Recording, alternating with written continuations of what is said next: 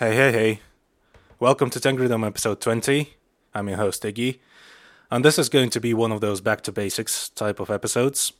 I'm gonna do this with essentially no preparation or script.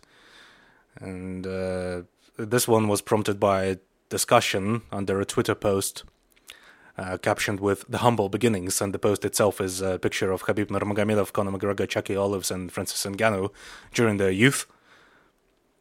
It's called "The Humble Beginnings," and it's one of those really like poverty porn type posts where the amount of hardship the fighter in question had to endure is the reason why that the fighter in question is great. And I mean, obviously, yes, these people must be praised for being able to just leave the unfortunate circumstances and break through the unfortunate circumstances they have found themselves in through no fault of their own, because this is just the world we live in.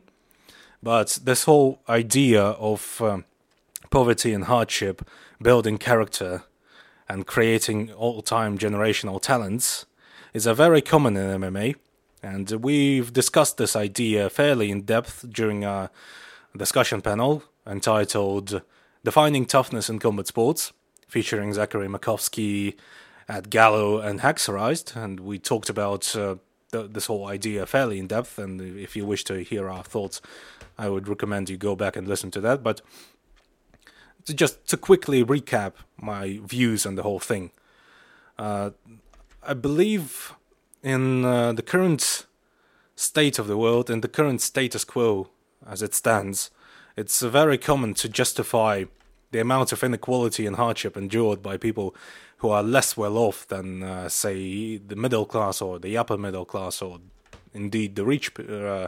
Rich people.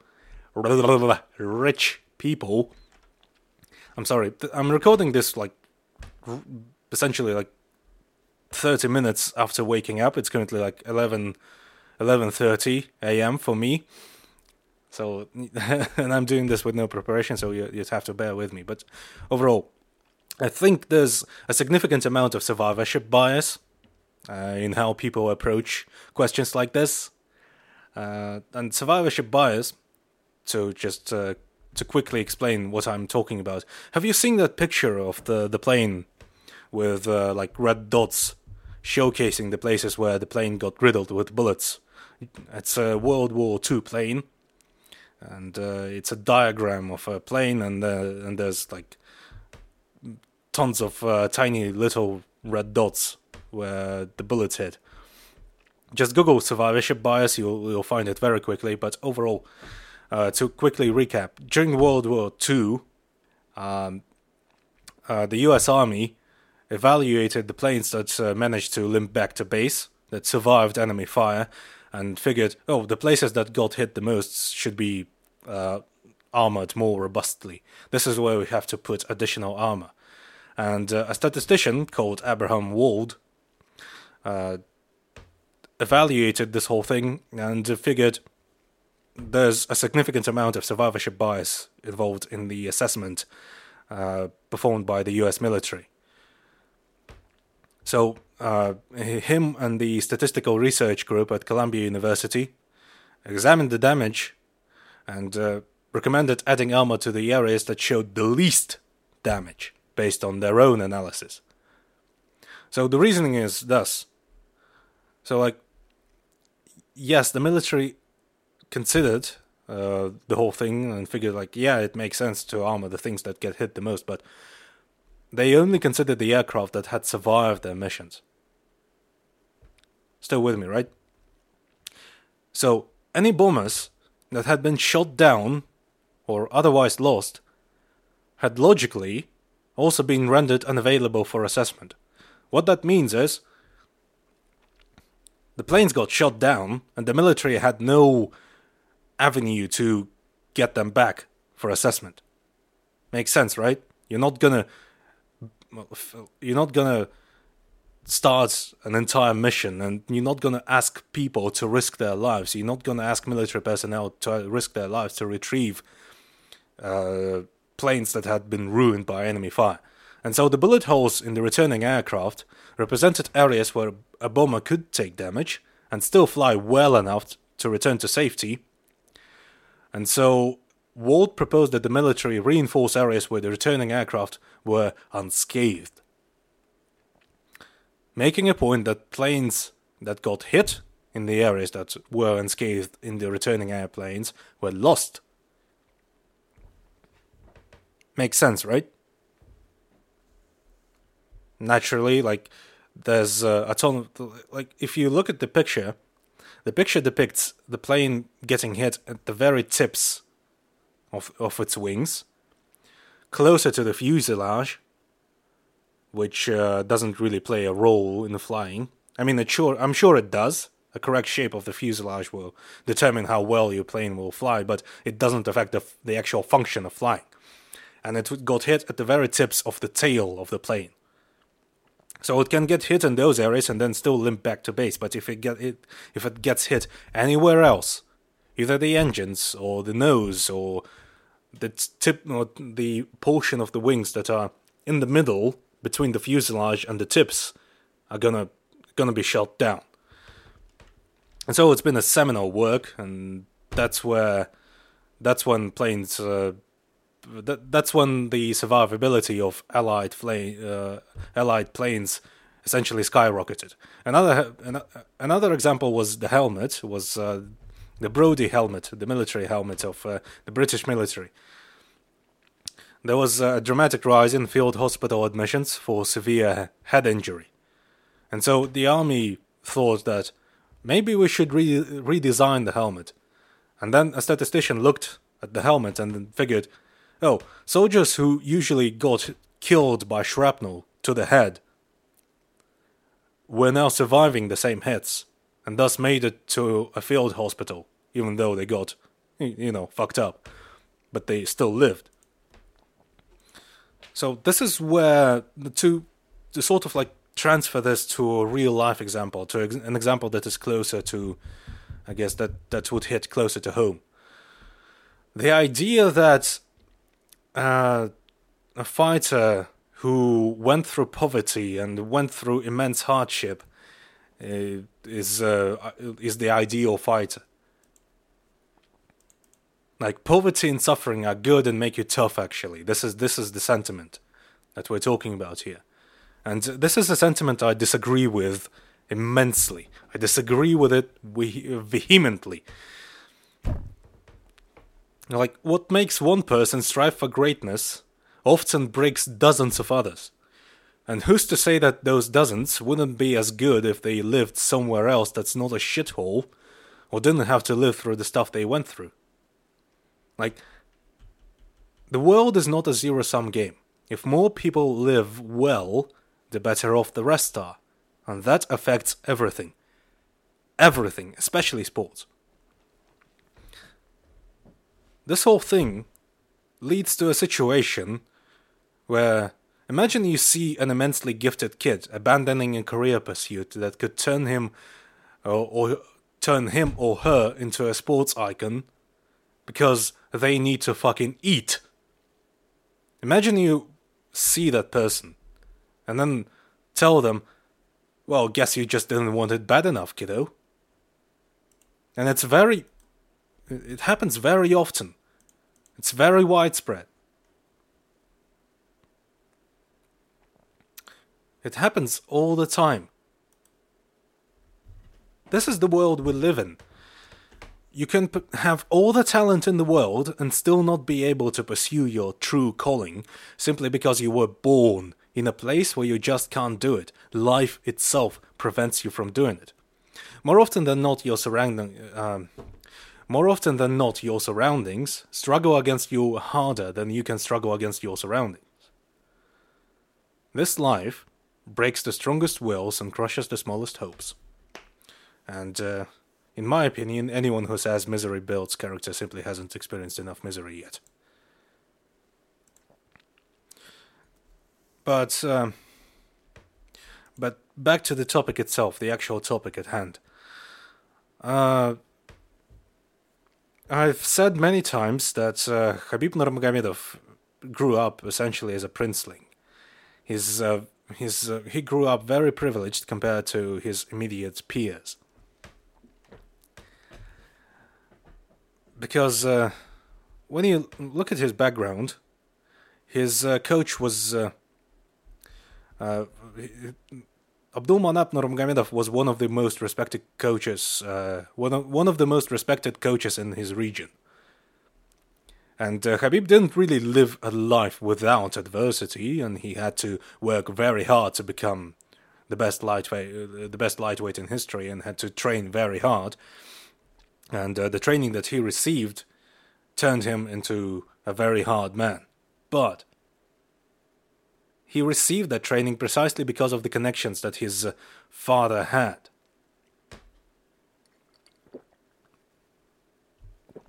And yes, you can argue that the privilege only extended to his training situation and not his life situation, because yes, he lived in some village in a poor republic of Russia. He lived in Dagestan in the 90s, when Russia was essentially like nearing collapse because of its economic policy and US interference. The USSR dissolved, and Russia was in a very bad shape during those days, and Caucasus endured a tremendous amount of hardship because of war, economic collapse, and all that other stuff.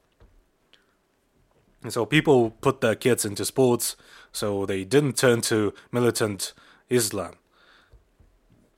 That is true. That is correct. And the counter-argument I received from the person in question, I won't name them, because I don't want them to get harassed over this view. It's still a lot better than some of the sentiments expressed by MMA fans who know nothing about Eastern Europe or Caucasus or Russia in general, like the post-Soviet bloc overall. But still, it's a bit off the mark, I'd say. Like, yeah, the Nurmagomedovs were the richest family in the village, but Khabib was not privileged compared to the global situation. And this is kind of a flawed framing, I think, but I'll get into it in due time. Like, this argument downplays the importance of having the right connections in the world of 90s Russia. And I'm not going to recap the whole history of 90s Russia and the whole build-up to the collapse of the Soviet Union, because it would take an entire history lecture. So, but the crux of it is that civilization didn't collapse in Russia. It was bad, but it wasn't the apocalypse. Massive inequality. There was massive inequality, yes. The oligarchy, that's when the Russian oligarchy really sprung up in its modern form, as we know it. 99% of Russia's wealth belonged to the 1% of the Russian populace. You could argue that it's historically been the case all around the world and in Russia, but either way, massive inequality meant that you've had the right connections. You gained access to things that would put you above what you might consider globally privileged. Sounds strange, but it makes sense. It would make sense in a moment. Like, the ruling class, they lived essentially like kings. And those close to the ruling class were able to secure things someone from the upper middle class in America might not be able to get access to. Still with me, right? Consider this. You are an upper middle class professional living in America. Could you go to the mayor's office, cut a deal with him, and he will then proceed to give you bodyguards for free, training facilities for free, well, ostensibly for free. Perhaps he would expect some form of payment from you still, like a favor or something else. But either way, so you receive audiences with the local government, training opportunities, financial and physical protection. That's pretty unheard of in America, is it? Because even though the wealth divide is still immense, the overall cultural sensibilities do not really allow for that to happen. And as such, Khabib wasn't really sheltered the same way a homeschooled kid in Western Europe, for example, was sheltered. But he was protected from the most destructive trends of his immediate surroundings, while receiving the best education. I'm sorry, I'm a mess this morning, but he received the best education and training money and connections could buy at the time. And it wasn't good training and education compared to the squalor of the 90s Russia. It was good training and education full stop by anyone's standards. And overall, it's a very myopic and Western-centric view to pretend Russia in general and its republics in particular are in essence wilderness. It's very common amongst MMA fans to consider to talk about fighters from the post-Soviet bloc like they're some kind of like the return of the hunter-gatherer. They're the ideal male according to Tyler Durden or whatever. Like Pyotr Yan. Pyotr Yan grew up in Siberian wilderness, lived in a cave and ate rainworms until he turned 3 years old and was able to hunt wild boar. Like he's some kind of like Khabib grew up in the woods with no clothes and only sustained himself by eating wolverines, as a friend of the website Simon Amorim had said. And yes, it's a very common imagery. It's a very common trope to bring up Khabib wrestling bears. Well, first of all, it was a baby bear, most likely from a local circus or from a local wildlife preserve. And knowing the sensibilities of the elite at the time, probably drugged, perhaps even declawed. I don't know for sure, but that seems likely. But if that's not the case, then yeah, cool.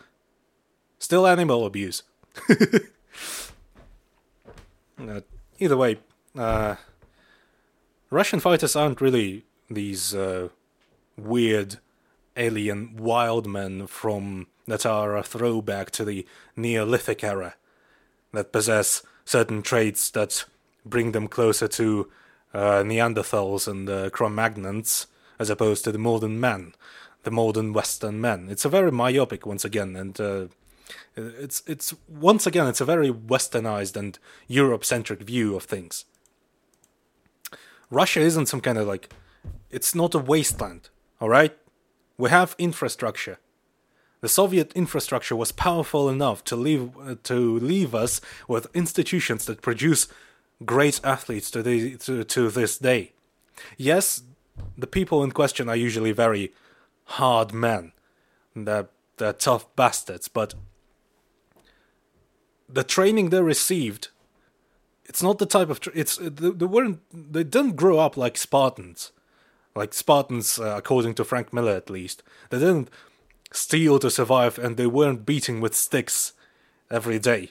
They drilled. They drilled in great, well-equipped training facilities under great coaches who knew their stuff, because the Soviet system imbued Russia to such an extent that we, even after the collapse of the 90s, we're still able to produce great fighters and still able to produce great athletes in general. It's about access to great training, alright?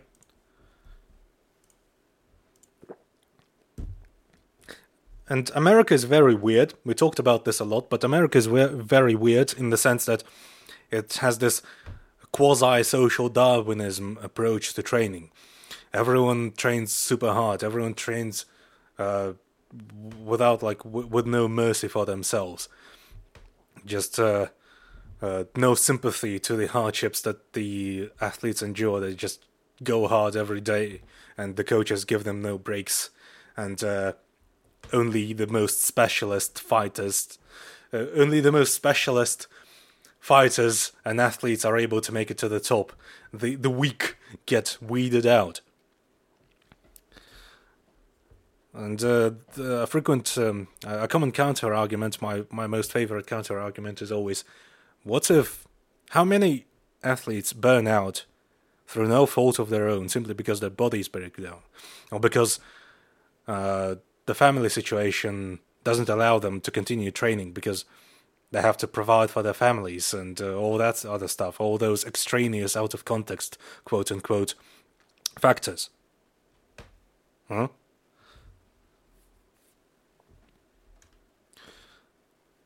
Not everything is about hard work, and I think many combat sports aficionados have learned about the Soviet training system and frequently talk about how the Soviet system was so much more intelligent and was able to save their athletes from premature burnout. I mean, they still worked hard as fuck. They still redlined themselves very frequently, but it was much more scientific. It wasn't just this. And I'm not trashing the American training system here. It still produced plenty of great athletes, so they must be doing something. They must be doing something right. It's not just all meathead science. It's not just all bro science, but just it's kind of an undeniable fact that constantly redlining your athletes until their bodies can't take the beating anymore is not a very ideal system. Well, it's just very emblematic of how, I suppose, the Western capitalist system approaches things. It's and how, like a very illustrative example is the hustle culture. People who idolize the rich and the rich lifestyle, and make very questionable financial decisions to become wealthy. And most of them don't become wealthy at all. And those lucky few who become wealthy continue to propagate the whole idea of hustle culture and that they've worked hard to get where they are. I'm sure some of them did, like 0.005% of each hustler. But still, it's just very weird.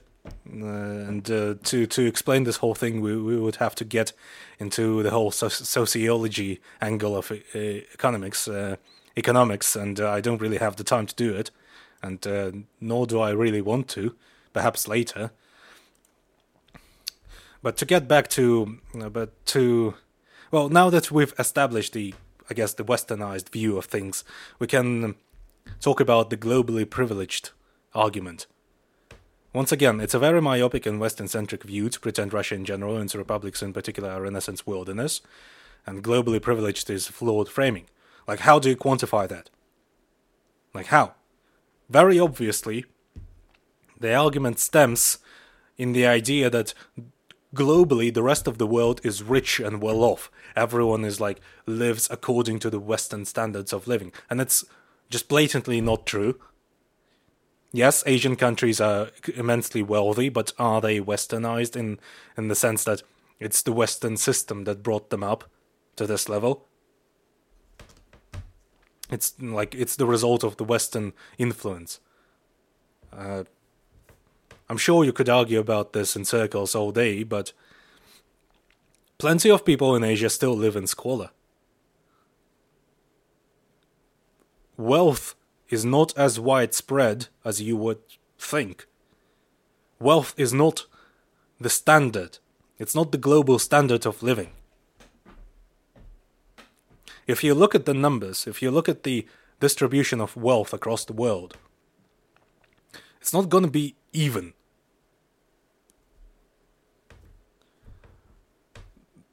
I think we can all agree. I think, at the very least, the listeners of this podcast can agree that the wealthy possess the most resources in the world. So back to my initial argument. So growing up working class in the projects in the UK or in a tiny Midwestern town to poor parents isn't pretty no matter how you look at it. A farmer living in South China is going to be more wealthy as a farmer compared to a farmer in northern China simply due to climate.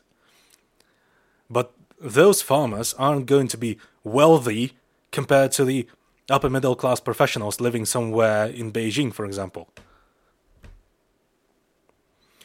And the upper middle class Chinese professionals won't have access to the same resources that someone living in North America, the same upper middle class professional living in North America will have, simply because of the political system.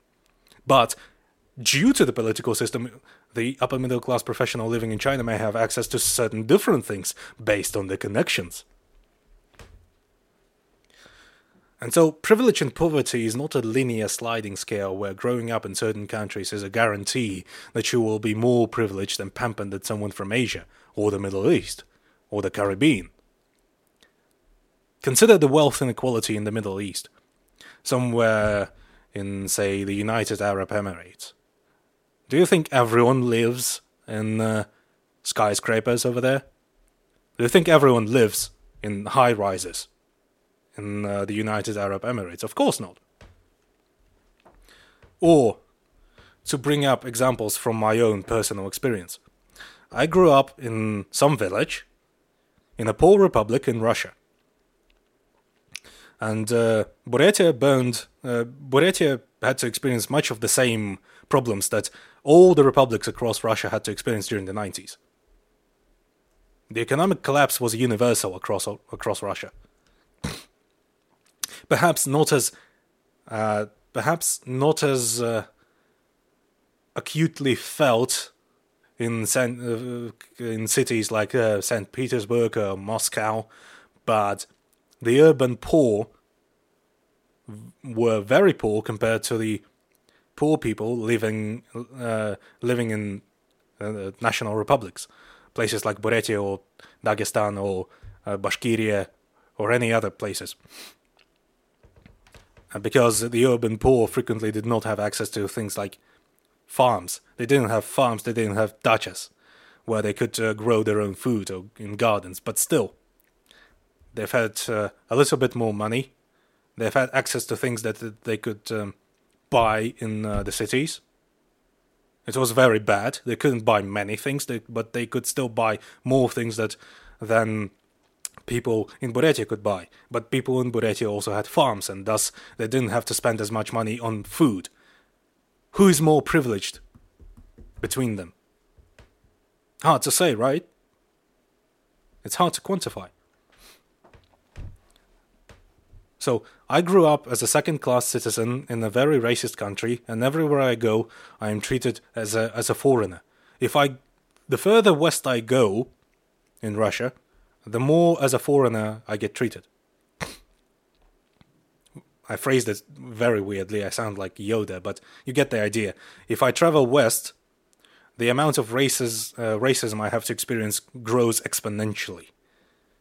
And back in Buryatia, I am still subject to that racism, and I am subject to a lot of internalized racism as well, because my culture was essentially destroyed by Russian colonialism during the course of centuries. I do not have access to some of the things that someone in my financial situation, my relative financial situation, might have somewhere in the Midwest.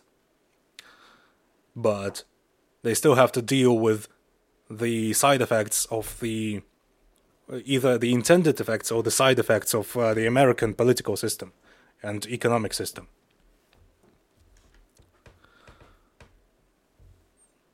And someone, let's say, living in the favelas, did I have to deal with the inescapable squalor of the favelas?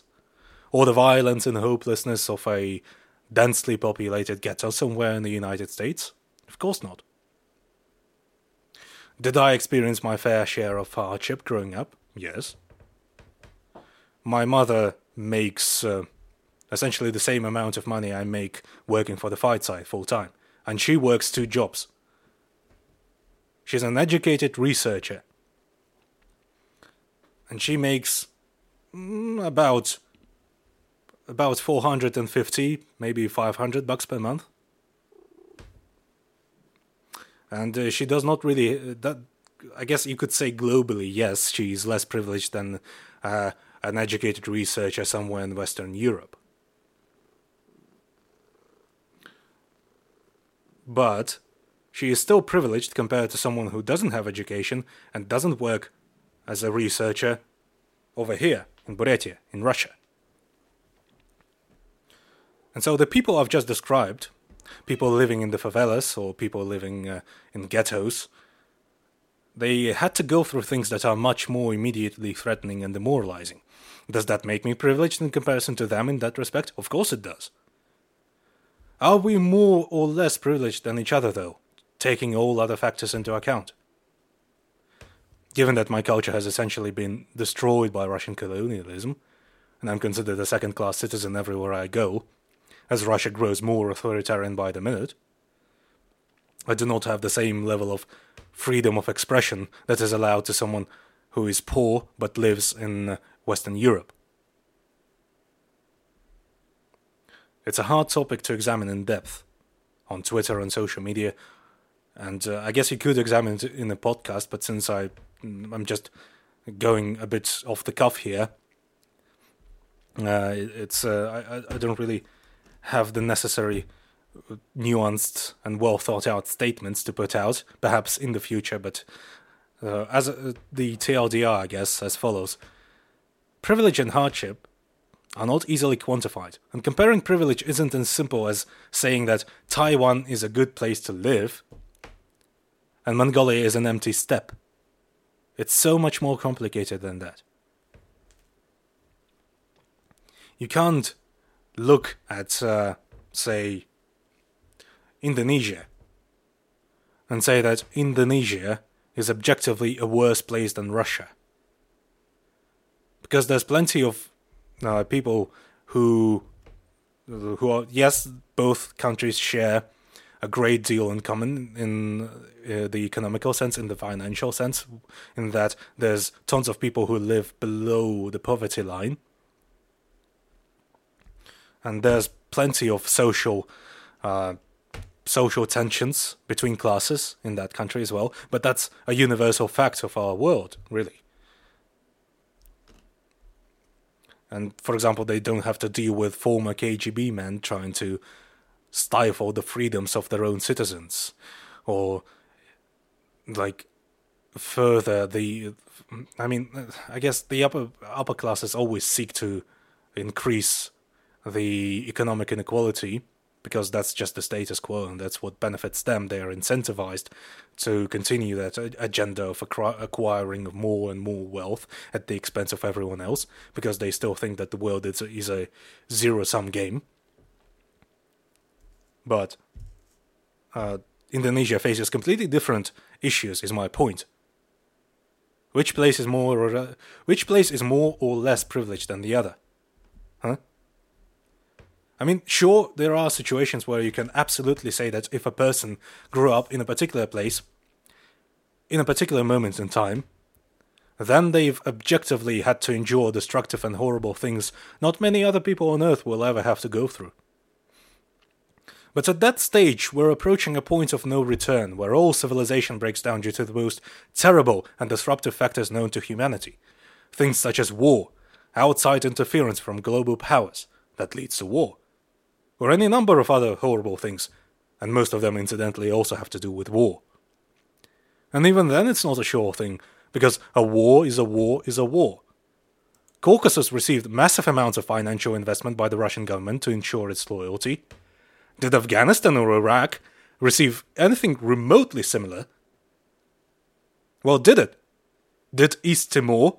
Did Somalia? Did Myanmar? Is East Timor more or less privileged than Afghanistan? Does it really matter in the end? Does it matter who is more or less privileged in the world?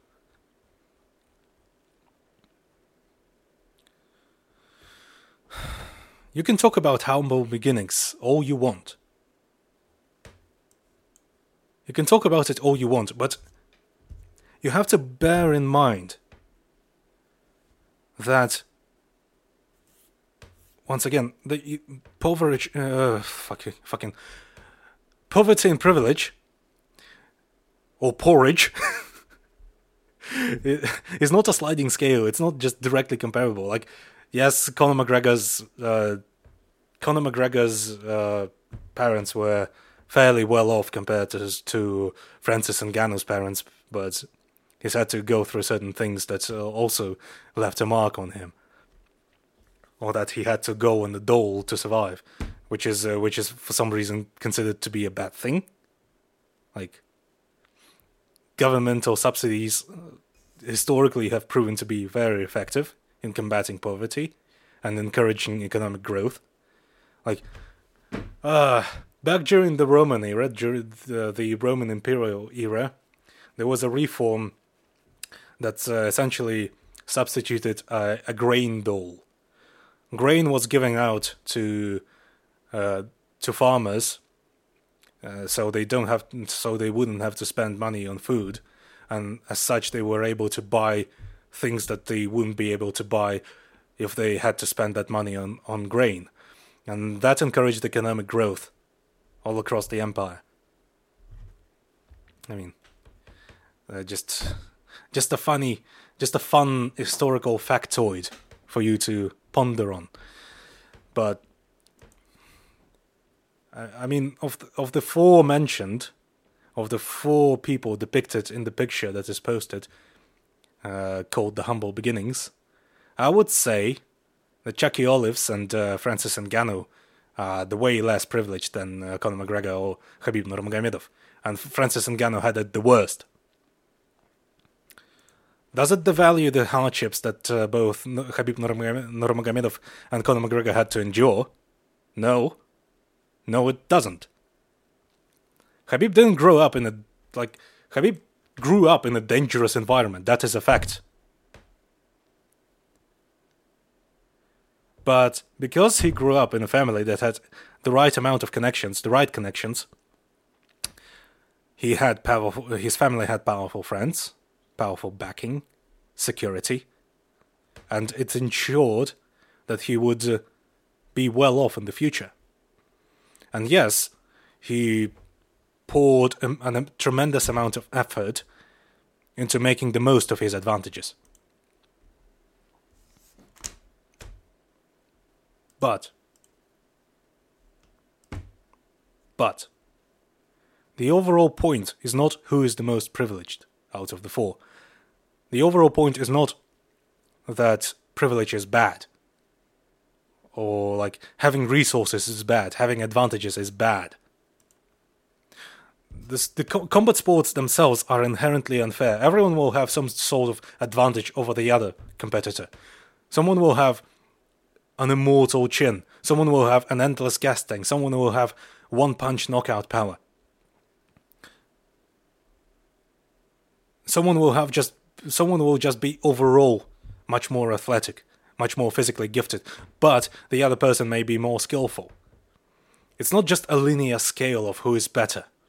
Nothing ever is. Broadly speaking, yes, you can just put someone in tiers, like F tier, and then at the top is S tier, and there's the groups are very varied and just bunched together based on certain abstract metrics.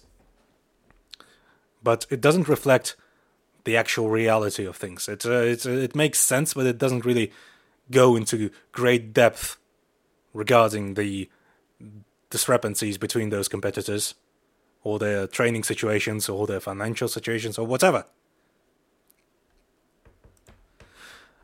I guess this podcast is just me venting about the lack of nuance in the common MMA discourse and in social media discourse in general. It's just, I guess it's kind of became my shtick. It's kind of my bit that I pull out from episode to episode.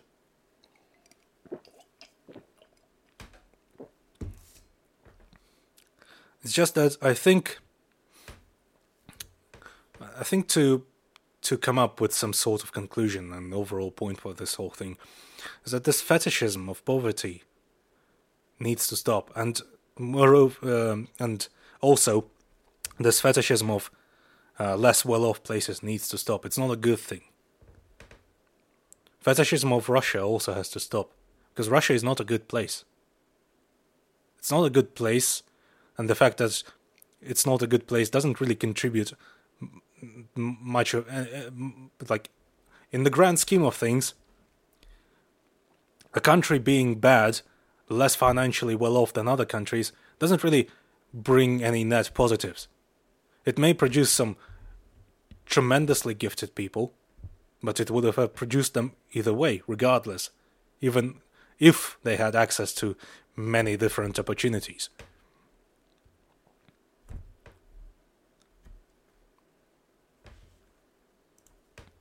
And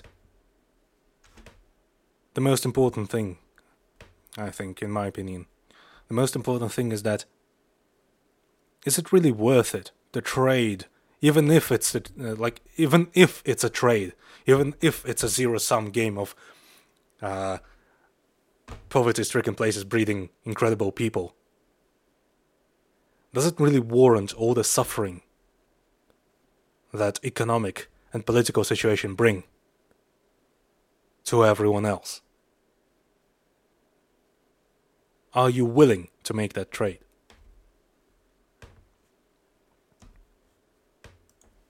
And if you are willing to make that trade for your own entertainment, perhaps you should evaluate your own views. Perhaps you should reevaluate your own worldview and how you view things. How you view the rest of the world. People's lives aren't a playground. People's lives frequently make for great stories, but everyone has a potential to have a great story, provided they live well and make the right decisions, or get lucky. There's a myriad of different factors that goes into the making of one's life. Once again, I grew up in some village in the Pole Republic of Russia. Do I think that I would be the same person if I grew up in a place that is more well off or had access to more privileges and resources and finances? Perhaps. Perhaps, yes, that is very possible. Would I enjoy having those resources or finances growing up? Of course, naturally. Would I trade the current life that I lead, the current existence that I lead, for... if I were able to go back and live a different life, would I do so? I'm not sure. I don't think so. Because, yes, while hardship is overall, bad, it does lead to certain traits of character that you wouldn't develop otherwise, but still. Is it worth the suffering? I don't know.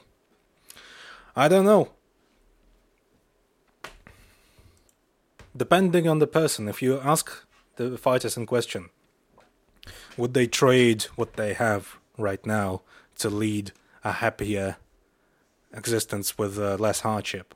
I also don't know. Some perhaps would, some perhaps won't. Doesn't really matter in the end, it's their choice. For each person that is glad that they... every person cherishes... every person develops self-worth. Self-worth is necessary to be able to live, to be able to maintain good mental health. And enduring hardship is one of those things that many people reframe as a good thing because they were able to become the person they are right now. They're not going to say, well, yes, I would very much like to be an upper-class twit that didn't lift anything heavier than a pencil throughout their entire life. No one would do that. That's just because that's just how humans are. But that doesn't mean we have to glorify those hardships as well. It doesn't mean if you are well off and you for some reason envy the people who are less well off because they're closer to nature, closer to there are more authentic or whatever. Please shut up. That's the least I could ask of you. Just stop typing. Stop posting. Log off. And we kind of, just overall, to bring this whole thing to a conclusion, overall I think we need to move away from poverty porn and poverty fetishism. And I've said this many times before, and I've said this multiple times during the course of this podcast, but this point needs to be hammered home, it seems, because this discourse just never ends. Every time a fighter from an impoverished background or a fighter with a tragic backstory bursts into the scene, into the combat sports scene, everyone just hops on and just turns them into this return to monkey, I guess. And it's just dumb. Once again, for every character that hardship was able to build, for every character that was enhanced by misery, there's hundreds of other people whose character and soul were ruined by that very same hardship. Not everyone is the same, is my point. Not every place is the same, not every life is the same. And this fetishism, this fetishization of lower class backgrounds leads to the money issues that fighters face all the time. The idea that fighters' lives are being changed by the UFC and by the meager amount they get paid compared to other athletes. Everyone keeps saying that it's a good thing because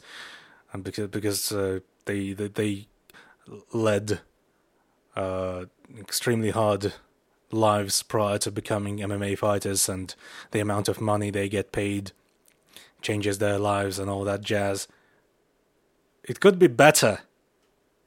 It's okay to want better things. It's okay to wish for improvement everywhere. It's how we grow. Wealth creation doesn't impede growth. That's my entire point.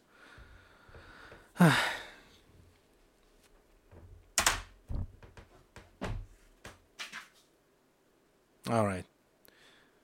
I think you get the idea. I think I said enough on the topic. I'm sure the fact that I've done this off the cuff and didn't really list sources or whatever, and wasn't very diplomatic with my wording, will breed some pretty dumb responses. But what else is new? Alright, well, if you have any questions regarding what I've just said, please feel free to join our Discord for $5 per month.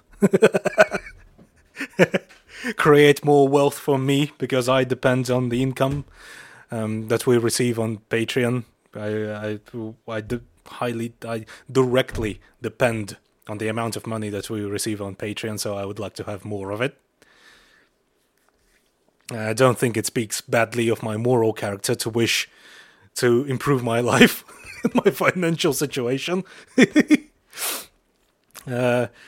Each question that I receive on Discord, provided it's interesting, or the topic is interesting, or it prompts me to come up with a more interesting topic for a podcast, I will make sure to examine it in depth. I've examined many questions like these on prior episodes of TENGRIDOME. I frequently invite guests. For example, Conor Rebush. The discussion was prompted by a question from Discord patron Smash regarding fighter personalities and how personalities affect fighting styles. Go back and listen. Please feel free to go back and listen to that episode. And there was also an episode about honor and martial arts. I'm very willing and open to suggestions. And me and Fenyu have also been working on a series of 3-rounders marathons. It's we provide alternate commentary and just banter over some either less well-known or forgotten fights, or just plain just cool fights, cool 3-rounders in general. From the most recent episode was on light heavyweight. We managed to find very interesting and very cool fights at light heavyweight, and we've also recently recorded an episode on heavyweight. Imagine that. It's going to be released sometime next week, perhaps, or maybe this week. It's currently processing. The files are very huge. I guess we should figure out how to compress them so they don't take as much time processing. And also, what else? Taylor Higgins of the Fight Site, our amateur boxing expert, has written a review, a very exhaustively detailed review of amateur boxing at Tokyo 2020 Olympics. It also serves as a full-on viewing guide. I highly recommend that you check it out. Plenty of good stuff happened during that tournament. Check out the Fight Site. Check out our written works in general. Check out our Patreon for all the content that we've released over the years. Well over 300 pieces of content. Just alternate commentaries, fight breakdowns, that kind of stuff. I dare say it's pretty good. Just $3 per month and you gain access to everything. $5 per month you gain access to all that content in our Discord community. If you wish a direct line of communication with our staff and other like-minded fight fans who enjoy in-depth discussions of combat sports, please join. And yeah, this was a very rambly one, but once again, as I've stated in the beginning, it's kind of like a back to basics sort of ranty episode. Hope you enjoyed it. This has been TENGRIDOME episode 20. This was your host Iggy. See you later.